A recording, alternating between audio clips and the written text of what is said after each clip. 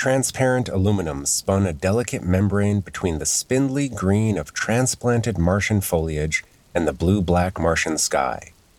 As he watched one of the shipyard's many crew transports crawl patiently starward along a sparkling length of duranium filament, it occurred to James Kirk that man-made atmospheres were always the most fragile. Mars's chilly surface, although no longer the frigid wasteland of just a few centuries before, still clung to the planet only through the heroic efforts of her tenants. Outside the tame habitat of interlinked domes and tunnels, carefully tended flora transplanted from Earth's highest mountains and harshest tundras braved Mars's seasonal extremes, while the excess carbon dioxide from captured comets and a few million adventurous humans preserved just enough water on the surface to reward the plants with the occasional rain shower. The end result was a certain defiant beauty, spidery junipers and upright bracken reaching toward the teal spark of a homeworld their ancestors had left generations ago. Not unlike humanity.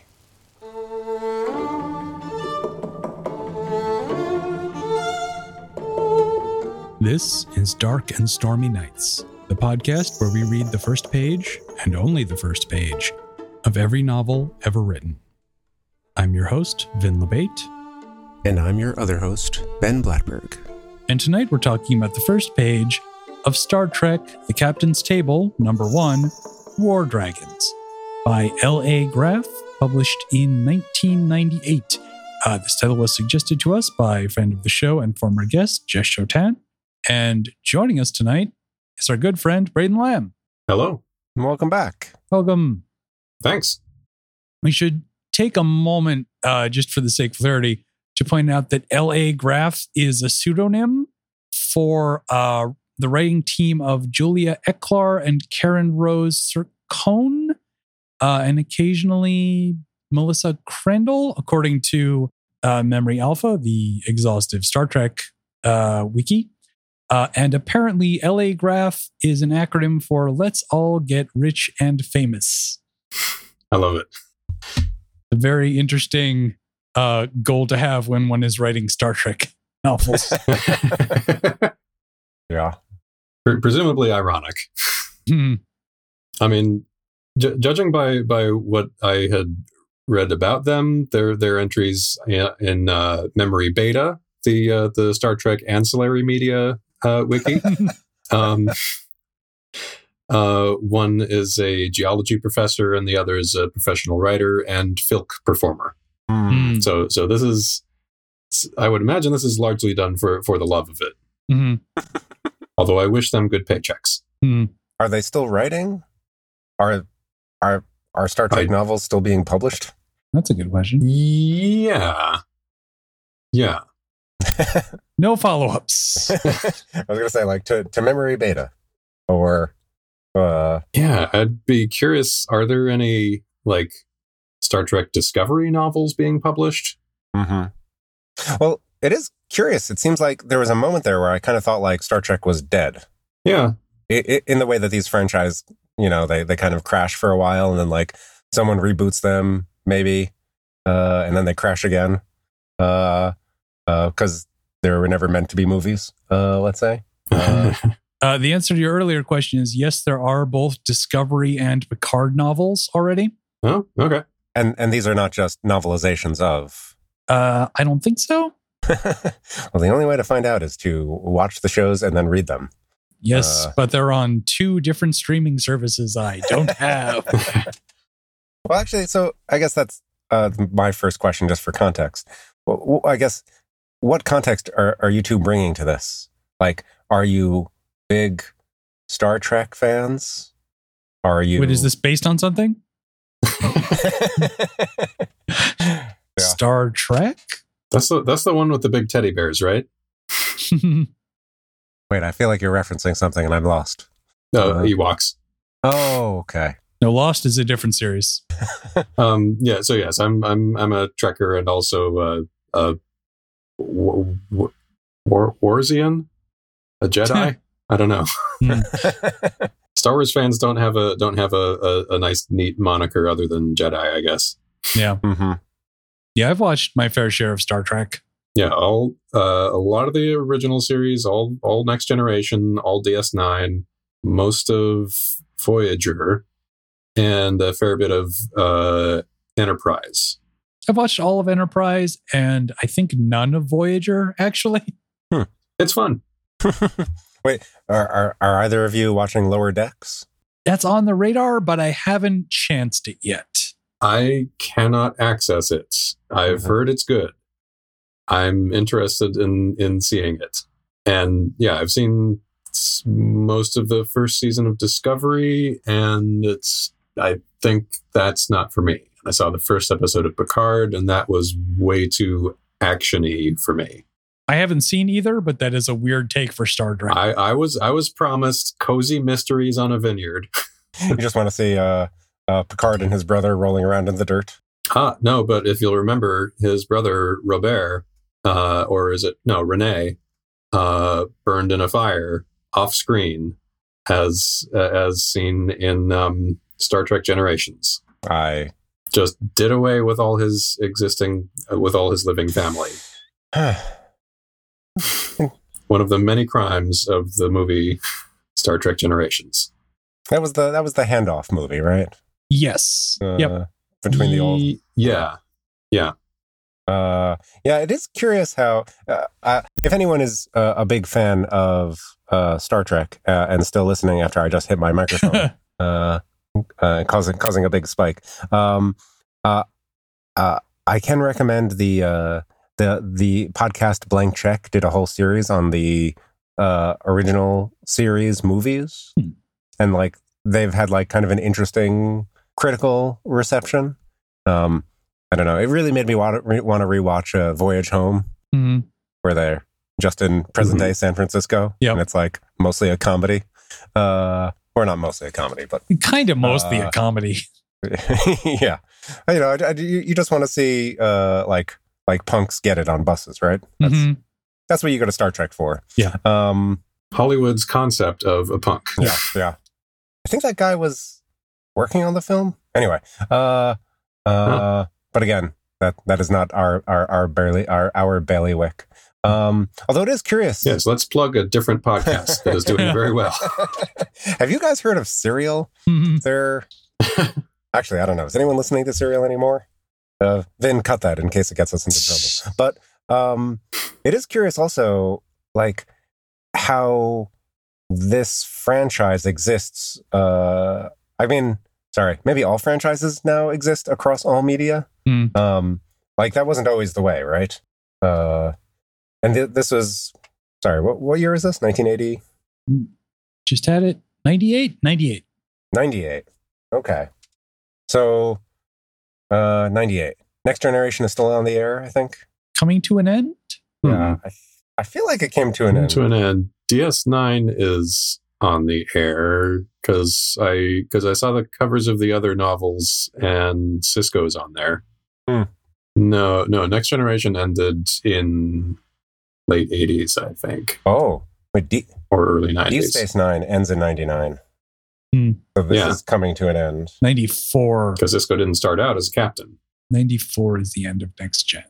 Yeah, and Voyager is 95 to 2001. That's interesting. It is curious to me how what is the appetite for original series novels, or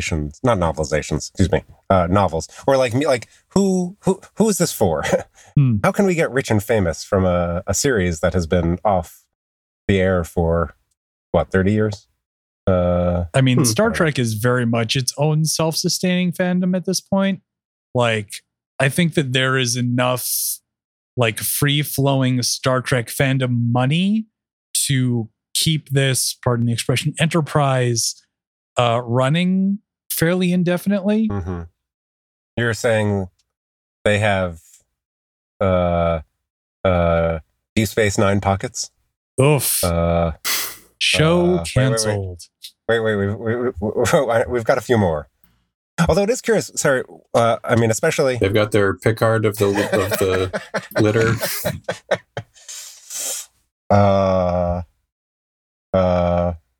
Something Voyager. But it is curious, I was going to ask this question before, and then I thought it would be too much of a tangent, but here we are now. Like what fandoms have specialized names? Like if you're into Doctor Who, you could be a Whovian. Although I think that's kind of a more recent term. The bronies, of course. But like as you pointed out, Braden, like if you're into Star Wars, like what do you like? Maybe you call yourself a Jedi? Maybe, unless you identify too much with like the Mandalorians or the Sith. Yeah, I don't think I've ever actually heard, now that you mentioned it, any kind of specific name for Star Wars fans, but which is weird because for a long time their Star Wars was not as omnipresent, and yet there was a fan base there. Yeah, I was going to say, these days you just call Star Wars fans people. Yeah. Or also, like, I mean, if you are into comics, you're just a comics fan. If you're like a DC person or a Marvel person, you just refer to yourself as a DC or a Marvel person. Which are like known things but don't have names attached to them. Yeah. And I wonder why Star Trek has that community. Or actually, maybe that's the answer. Because like, no, that can't be the answer. That there was a community there. I kind of think it is. Like, yeah, that there was a long stretch where there wasn't any Star Trek, and the fans kind of gave themselves this identity. Like a peer-to-peer network without any, like, I mean, one benefit of that is that you don't have to fight with some corporate structure for ownership. There was another excellent podcast of, I think, Imaginary Worlds, where they talked about like fan-made Star Trek films. Yeah. And like how that had a curious relationship with, like, for a while it was like there were no Star Trek films being made. So like, you know, Paramount just kind of turned a blind eye, you know, and then when they started to remake some stuff or reboot the series, like they had to deal with that. Also, I just did like a Google Ngram view just to see how popular Trekkie and Trekker are. And Trekker, well, it can't be for Star Trek because it started to have a real uptick in like the 1940s. So this might not be a good evidence for that. But I do remember like there was a time when like it was people would just say Trekkie, and then at some point people who I was talking to at least kind of realized that like, oh no, like this community prefers the term Trekker, and like Trekkie is kind of considered a little insulting, a little like that Saturday Night Live sketch. Oh no, we prefer the term pedant. I mean, as seen by the fact that this book is, well, I mean, it's got a pretty full entry in Memory Alpha for a book that I never heard of before, which I guess that's not dispositive of anything. I haven't heard of many books. So wait, there are a lot. There are a lot of books, friends. Yes, but we still need yours. So send us. So going into this book, sorry, that's what I wanted to say. What? Oh, this book, the one we're reading. Going into this book, what are you all carrying in? A lot of goodwill. Goodwill and low expectations. Yeah. A general interest in the type of thing that Star Trek does. Some pulpy action, some cerebral diplomacy stuff. But yeah, no expectations for a particular balance of those elements in a novel. I feel like having read some Star Trek novelizations, some tie-in novels, some Star Wars, and what else? An X-Files novel. I'm sure there were a couple others. The tie-in novel, I feel like can go one of two ways. It can either be a lot more introspective, get some, inner monologues of characters, or have long conversations about the themes that are in this story or in the series in general, that wouldn't fit into a TV or a movie runtime.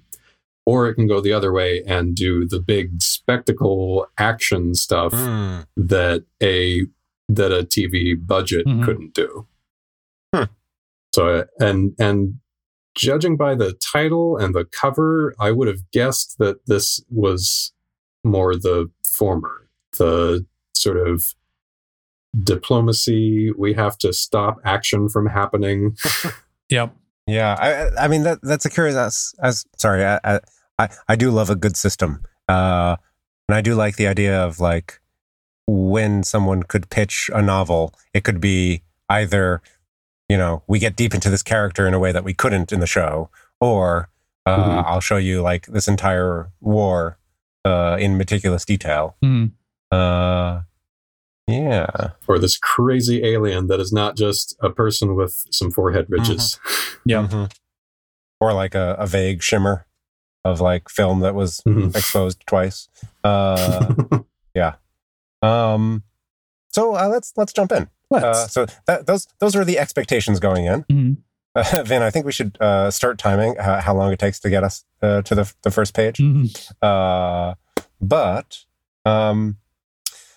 I will say, as someone who is a medium Star Trek guy, to paraphrase another podcast, I really do things other than listen to podcasts. But Jesse Thorne refers to himself as a medium Star Wars guy, which I kind of like. It's like, oh yeah, I like this, but like I'm not building my personality about this.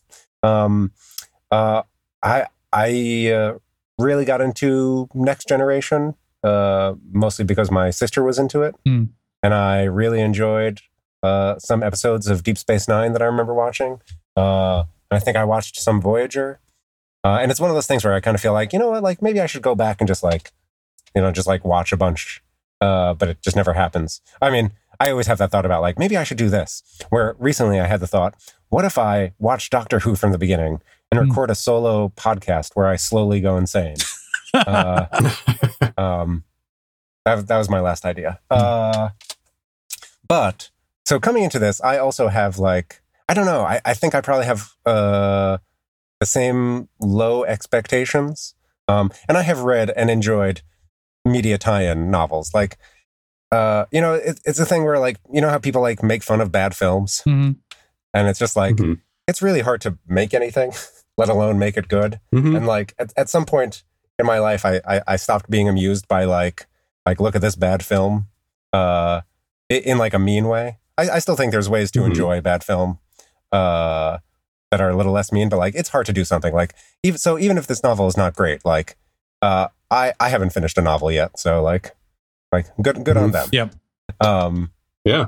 But I guess maybe I come in with a little less goodwill, and this first line, and also for the listener, when I read this out loud, I stumbled over many of these sentences, and I don't know if that's just because of their size, but there's something about this writing that feels harder for my brain to grok than other works we have looked at. So I'll say that. But starting with this first line, transparent aluminum spun a delicate membrane between the spindly green of transplanted Martian foliage and the blue-black Martian sky. I'm immediately confused by transplanted Martian foliage, because that to me says they took plants off of Mars. I would not have used Martian twice in the sentence. And then we get the blue-black Martian sky. It's not a sexy opening sentence. This really kind of communicates we're going to do some hard sci-fi stuff. We're going to throw some technobabble at you, or treknobabble. So I do love that. I'll just say like that the first noun is the first subject of a sentence is transparent aluminum. It's like, oh yes. Yeah, there's a lot of it'd be like, yeah. There's a lot of materials on this page. Yeah. So I'll say that like just broadly, like I'm not as is probably well established, I'm not in any way against a page or a novel starting with a bunch of description about a thing and like, being sort of like poetically descriptive or like trying to create imagery. But I feel like when you are making a novel based on a property based very specifically on characters and like specific, like we don't start on character interaction at all. We don't really see Kirk aside from a little bit of his thoughts, but also like probably the least interesting thing in Star Trek is Mars. Like, well, yeah.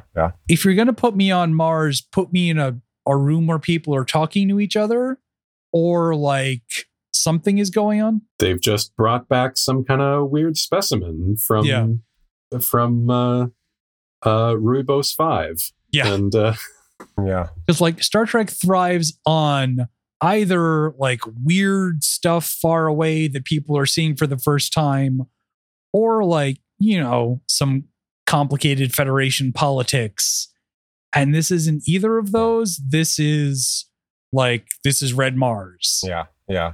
Well, it's funny because like, just to take as an example, the first J.J. Abrams movie, I think, which starts with Kirk a little young, like race. I hate that scene so much. But that is not, I don't think, out of place exactly in at least some space exploration science fiction where like you start on Earth with someone who like can't hack it on Earth, essentially, right? Yeah. Like he's too wild or he's, but yes. But it is funny that like, so you could start with that. Or you could start like, photon torpedoes and a bird of prey. Is that right?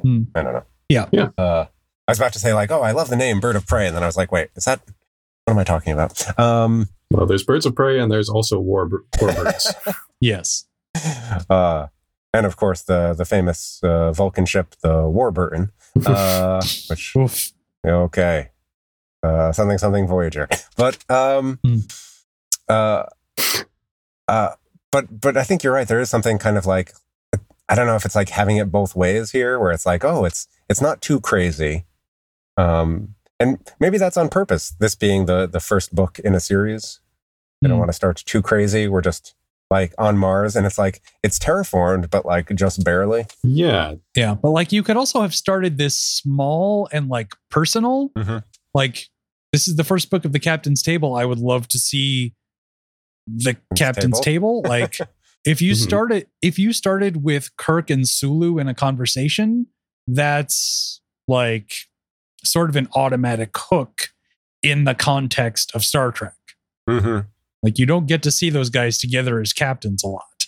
Yeah, and this is interesting. This is from the era when they are both separately captains. Mm-hmm.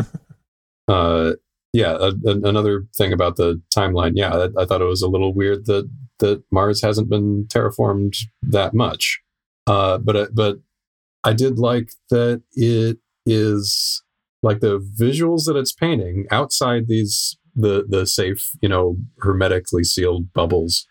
It looks like the old frontier. Mm-hmm. Like it's all dusty and there's scrubby junipers and brushes and stuff. And the few million adventurous humans, that was kind of interesting to me. It made me think for a second, like are they ranching cattle? Are they farming crops? No, they don't have to be there. They're only there for the adventure. This is a post-scarcity economy and society, so they're not scraping out a living out there. They're just nuts.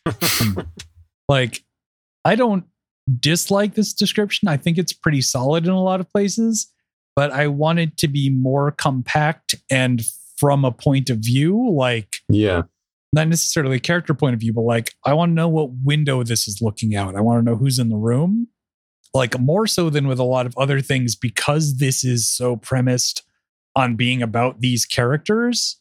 It's weird to have them not have a strong voice from the start. Mm-hmm. Yeah, I feel like that might be the author's interest in this setting, that we haven't really seen Utopia Planitia that much. It's referenced a few times as like the one of the big Starfleet shipyards. So stuff happens there, but to my knowledge, we've not really visited it. Yeah. And it doesn't seem that interesting to visit, sadly. Mm-hmm. Well, maybe that's why. It's funny because like what you're pointing out is like there's nothing exciting there, but also like it is in a way a stepping stone to adventure. Yeah. Which maybe is why, like, one reason why you would place your captain's table, where if again breaking the format as we do, we should just start off with that. Just say like we're a formatless podcast, but like if this is going to be a book where Kirk and Sulu tell each other stories, of adventure, then like maybe the shipyards is a good place for that, since that is a requisite for those space adventures. Yeah. And as a very little side tangent, I think I have the name for our Star Trek writing collective. It's LA Haps. Let's all have a post-scarcity economy. Into it. Yeah. Yes. Cosign. Yes. So this page, a lot of materials. I'll confess, I also just went and read the summary of the book, because I was a little confused. Like, so Kirk is going to tell a story, then Sulu's going to tell a story, like, and then the stories are going to like come together, or like, are they just separate stories? I looked up the summary. It's mostly Sulu's story. Kirk seems to be there as kind of the he's like putting Wolverine on the cover of your comic. You come here for Kirk, and you get a good story about somebody else. But it's do we want to talk Sulu a little bit, because he's an interesting case. It's a made up name. Yeah, it is. Huh. Now that you mention it. Huh. Wait a minute. It's not a Japanese name, or like I think I've heard the closest it might be is I don't know, some kind of Pacific, maybe Philippine. Anyway, yeah, and that history with Sulu, plus the not a fantastic likeness of him on the cover, plus the subtitle for this novel, War Dragons, kind of put me on guard. Like, yeah. But apparently the dragons in the title are pretty literal. There's a couple of reptilian species. Oh, like a crate dragon in Star Wars. Yeah, well, they're a thing that someone people. Calls a dragon, because they're lizard people. They're pirates. So yeah, the summary quickly disabused me of the notion that this would be a thinky, talky diplomacy book. There's like space battles aplenty. There's piracy. There's like traps, massacres, rescues. It sounds like a blast. Yeah. And below it all, there's some what makes these people in particular tick, these lizard people. Oh yeah, apparently in some Japanese dubs, Sulu's family name is changed to Kato. Because Sulu is not a name that you can really do. According to what I'm reading, Gene Roddenberry picked the name after the Sulu Sea. Okay. And apparently he got his first name in a book by Vonda McIntyre, who's an author with many non-tie-in books that you might have read. Yes, she gave him the name Hikaru, which had to be cleared with Gene Roddenberry and George Takei. Fair. Just curious thinking about like how many people you have to get to sign off for like a piece of imaginary work. Mm-hmm. Wow.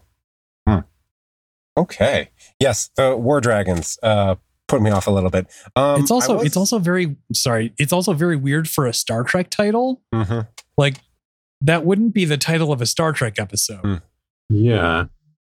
Well, maybe an original series. It's closer to what one of those titles might be, which is appropriate for original series characters. Mm-hmm. But about the cover, Sulu does not resemble George Takei to me, but there's not a lot. But there's something wrong with the Shatner face, and I can't quite. I don't know if it's like there's something that's not quite right here. Yeah, they both look strangely like young. Yeah. They kind of look like they kind of look like not Madame Tussauds, but another wax museum. Yeah. They like off-brand Madame Tussauds or something. Putting them, like having them stand next to each other, you can tell who they're supposed to be. But I feel like if you put either of them on a separate cover alone, you'd be like, okay, a new captain. Can we talk briefly about uniforms? I know this is an audio format, but do either of you have a preference for an era of uniform for Star Trek?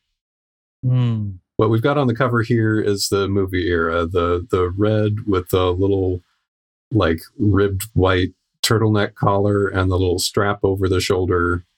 Yeah, I don't hate it. Yeah, I like this one. Yeah, that's always been a fun design to me. The neck thing kind of looks like some sort of like Victorian ruffles evolved over the years. There's something that seems kind of I don't know. Oh yeah. A little, like it's inherited from some old military dress uniform. Yeah. Like they're cavaliers in the English Civil War, or their inheritors. But I do like the like I'm gesturing as if I was attaching a part of my shirt to another part of my shirt with Velcro. I do like that line. Yeah. I mean, I'm also curious. Sorry, this is even harder to see. But the people in the back, like, what's up with them? Like, I don't. Yeah, there's some other aliens. There's probably a Vulcan. There's probably a Klingon, and there's, I don't know, maybe a Romulan, and then some other face makeup-y aliens just sort of hanging around. Klingons having a good time. A couple people are chatting over a drink. The really weird conceit of this series of novels I discovered is that the captain's table is this weird extra-dimensional bar that only captains can get into. I knew it was a bar. I didn't know it was extra-dimensional. That is a twist I did not expect. So all the main Star Trek captains like meet each other at some point in these novels. Oh. So it's like a generations of generations. Yeah. And it really, that only made me think of that bar in the Captain Morgan ads that only captains go to. Wait, just to be clear, all of the captain's table is just a frame, right? Like, this is not like the captains share a story and then they realize something, and through the extra dimensional travel afforded to them by the captain's table interdimensional rift are able to solve something. Like, it's just a frame. They get together and they talk, right? That I couldn't tell you. I would love it if there was some sort of conveyance of like some sort of conference, and like there's something lurking beneath this whole series of novels that they all have to team up together to solve. Yeah. That I would totally dig. The tagline does say Captains Kirk and Sulu must stop an alien war. So it implies they're working together. Yeah, they're talking about the time that they had to stop a war. So it's all told in retrospect. Yeah, the bar, the idea is that you pay for your drinks with a story. Oh. So it's like a Sandman bar. Which is way more like a writing exercise than I would have expected from a Star Trek tie-in novel. Mm. I mean, I am curious. Okay, so just to go through, War Dragons with Kirk and Sulu, Dujonian's Horde with Picard, The Mist with Cisco, Fireship with Janeway, Once Burned with Captain Mackenzie Calhoun, who I do not recognize, Where Sea Meets Sky with Captain Christopher Pike, isn't he long dead? Or is that just in the movies? I think that might be part of the conceit, is that it's like a cross-time bar. Right. Yeah, I would guess that this is before the horrible accident that put him in a sauna some sort of like some sort of life support device. Yeah. But yeah, I do not know who Calhoun is. Yeah. I will say I do love a cross-time saloon, or like anything where people out of time can meet. Oh damn! Is Calhoun Kelsey Grammer? I don't think it is, but I would love it if they just had a Star Trek novel with Kelsey Grammer on the cover. Like I can't not see him in his radio recording booth as Frasier. Oh boy, I just looked up Captain Calhoun, and wow. Yeah. Mackenzie Calhoun, formerly known as M''K''N''ZY of Calhoun, aka Calhoun the God, was a Zenexian Starfleet officer. Oh. Whoa. Mackenzie. Oh, okay. It's M''K''N''ZY. Yep. Like he's Mr. Mix-a-Spitlick or something. It's real John Jones situation. Is this his bar? I do love, like... Is this his fifth dimensional bar? Like, can you imagine writing up the pitch document to bring to the publisher on this? You're like, everyone's favorite captains, Kirk, Picard, Cisco, Janeway, Calhoun, Pike. Like, everyone knows these people. Just be like, wait, unless you are a serious Star Trek person, I feel like Christopher Pike is kind of a deep pull. Yeah. And Mackenzie. And then there was a book that was just a series of short stories, which seems like a fun, like, oh yeah, like, do you really want one of these captains narrating a whole novel? Oh, Chakotay became a captain. Good for him. Cool. Apparently, Mackenzie Calhoun was created by Peter David. Oh. Huh. Do we know anything about, do we know anything about how well these books sold? I certainly don't. Yeah. Enough that there's a lot of them? I feel like you mean this particular series, The Captain's Table? Yeah. I feel like they probably greenlit the whole series at once. Right. Yeah. Yeah. That is, in role-playing games, there is, like, you notice that the cover of this page says The Captain's Table, book 1 of 6. There's kind of like a long-standing curse that if you put like volume 1 on your series, you will never be able to publish volume 2 for a variety of reasons. But there's just like a history of things from like the 70s and 80s that were just like we thought this was going to be something, and then it wasn't. Like, gosh, Mackenzie Calhoun has a very, like, at first I thought, of course, this character has a lengthy entry in Memory Alpha and Memory Beta, but surely not in regular Wikipedia. But I forgot who writes Wikipedia articles. You remember there was an Onion article, like, I don't know, 100 years ago, that said, like, man spends all weekend learning about the Skrull War on Wikipedia. They're just like, yeah, that's what we use it for. Oh, man. Oh. Well, I don't know if we have anything else to say about this page, but I I mean, if you have anything else to say, I'd be happy to hear about it. Like I feel like there's something here. Like there's something about like we get it at the end of the page, which is kind of like something that often happens. Certainly in my own writing, where like the first page is kind of throat clearing, but like the idea that there's like they're transplants and like they're reaching, towards home, but they're also headed away, and yet the lack of character, the lack of like dynamism of any relationship, really kind of dooms this page.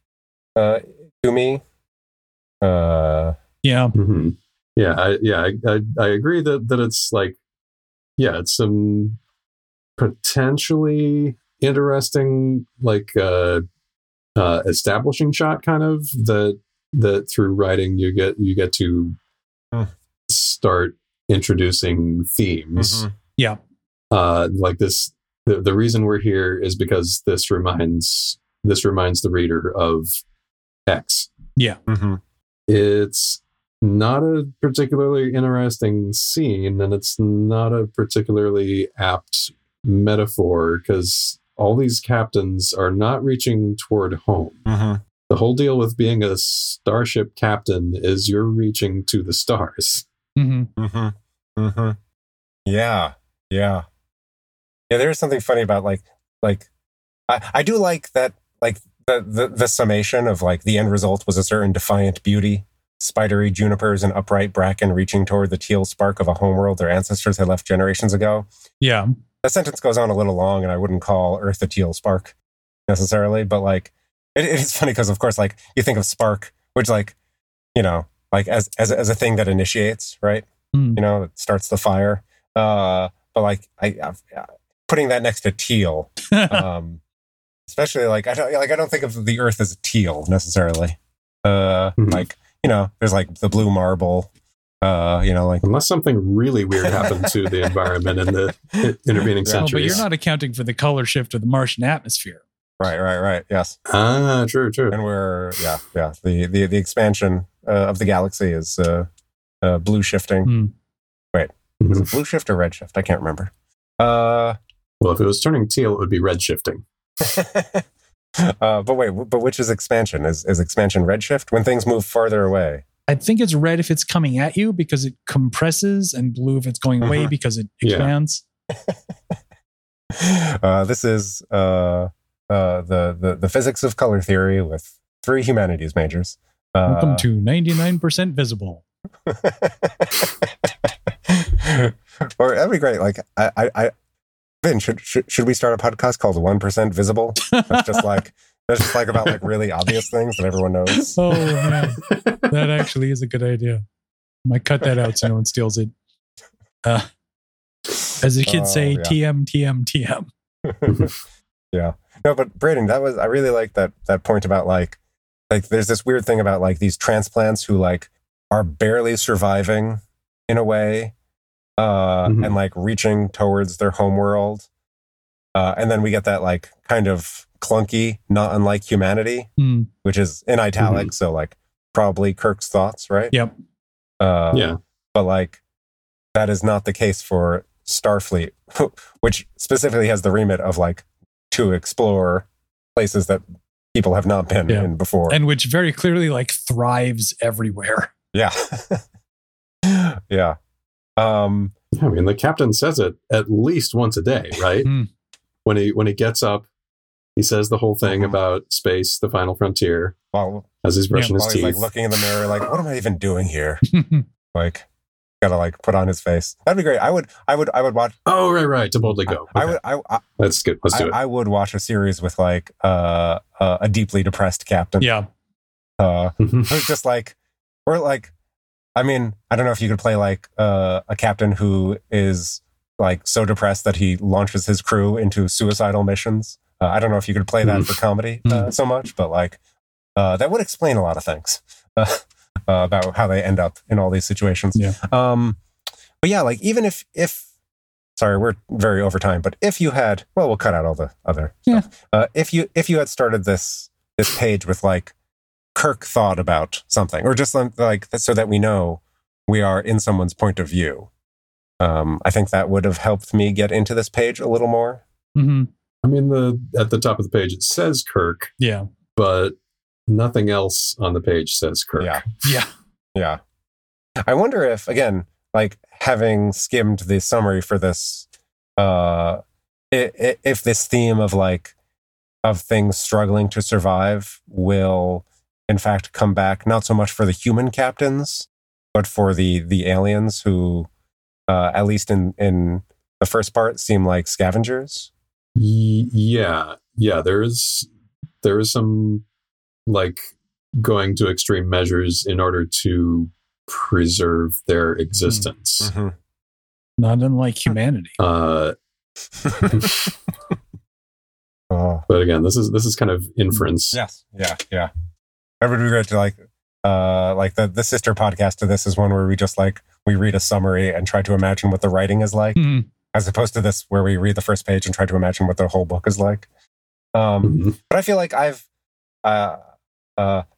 talked too much and given my summations. Do you guys have any closing thoughts? Yeah, I'm not totally turned off by the prose. It's seems like pretty capable, occasionally poetic. Handles kind of just enough sci-fi terminology for the layperson to understand this is what this is, and not just a string of syllables. But yeah, outside of the again, like the previous book, I'm not sure what order this is going to be aired in, but I wish I had known that this was going to be more of a rip-roaring adventure. There's nothing here that really telegraphs that. Mm-hmm. Yeah, it's again, not like a terrible page, but also, I mean, and this is very much a thing about my taste, the least interesting thing that like extended universe can do for me is focus on specifically the main characters of the series. Like, I'm not like, for me, whenever someone is writing like a Kirk or a Luke Skywalker or like another main character, it always feels clangy. And like, I'm just not really interested in continuing adventures in that way. Like, I'm much more interested in like original characters or like obscure side characters exploring the space. Yeah. Because I feel like you just can't explore things the same way with like the main characters. There's not a lot of mystery to Kirk, I feel like. Yeah, very little. Probably the most open book that there is. Or a thinnest book. So like, or data pad. Sorry, I'm looking for the name of Quark's son. I cannot remember. Oh, Nog. But like, yeah, I'd read a Nog novel. Like I'm not like like a Nog, like kind of like a low stakes caper novel on the station. Yep. And I feel like, I mean, the thing with maybe a TV show more than a movie is that like TV shows, especially like TV shows that had 22 to 24 episodes a season, like they could have an episode that was like, let's focus on this person for a little while. Like they could do the like, let's talk about Dr. Crusher. Let's say. Yeah. Whereas in movies, it's much more driven by the main character. So I mean, maybe like I kind of feel like maybe Nog did have some time. Oh, he definitely did. Oh yeah. Yeah, there's some great stuff with Nog later in the series. Yeah. But still, like, I mean, even there's plenty more to explore there. Yeah. I always liked Odo. How about wait, Quark and Odo. What are we at? Like 15 minutes? Quark and Odo team up. I mean, I'm sure they did it in the show. They would have to. Like, it's a classic like buddy cop pairing of people who don't get along and have differing views on the law. But like, yeah, like I want to see them in like a holodeck noir adventure gone wrong. Oh, and maybe the Doctor. He was fun.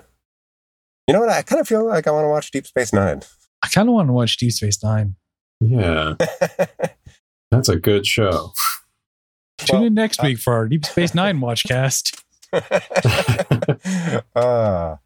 What would we call it? Deeper Space, Deep Space 1 through 8. Pods caster than Death or Night. The Delta Quadrant, Wormhole, something. I don't even remember if it was the Delta Quadrant. Just the Prophets. Also, like, I'm just like, we need something that tells people what they're getting in for, right? Mm-hmm. Yeah.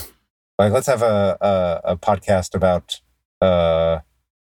just the Greek letter Delta. We'll call it Delta Quadrant. No one will like it, but oh well. On that note, actually, wait, Braden, are you reading or watching anything good? Oh, let's see. That you have to finish? Anything that you have to finish before you pick up the Captain's Table series? I keep borrowing ebooks from the library and only have limited time to read them, and then they're gone. But I've been enjoying the Dark is Rising sequence. Oh yeah, I really liked the first book, or the first published book, the one that's just called The Dark is Rising. Oh yes, that is the one that is good. Yeah, I like the how actual dreamy first book is less good. Oh yeah, agree. Yeah, I actually just read those two because I'm meaning to reread the series or read the series because I read The Dark is Rising as a kid and I loved it and it's weird and dreamy. And I, for the first time in my life, managed to finish Oversea Understone, which I've started like 3 times, but it's not great. Have you read any of the Tiffany Aching books? No, that's also on my list. Yeah, they are fantastic, and they also, although they take place on Discworld, this like other fantasy worlds, there are sort of a lot of parallels to ancient British Isle folklore that are sort of poked at and prodded at, and there are there's a fateful Morris dance that the main character sort of on a whim takes part in, and Winter falls in love with her. Ooh. The concept of Winter falls in love with her and won't leave. That's a good one. That's called Wintersmith. Okay, on that note, we have actually broken an hour. So, Braden, where can people find you online? They can find me on Twitter at Braden Lamb, and my art can be found at alongside my wife's at Shelly Ann Braden on Instagram, SHELLI, the word and Braden.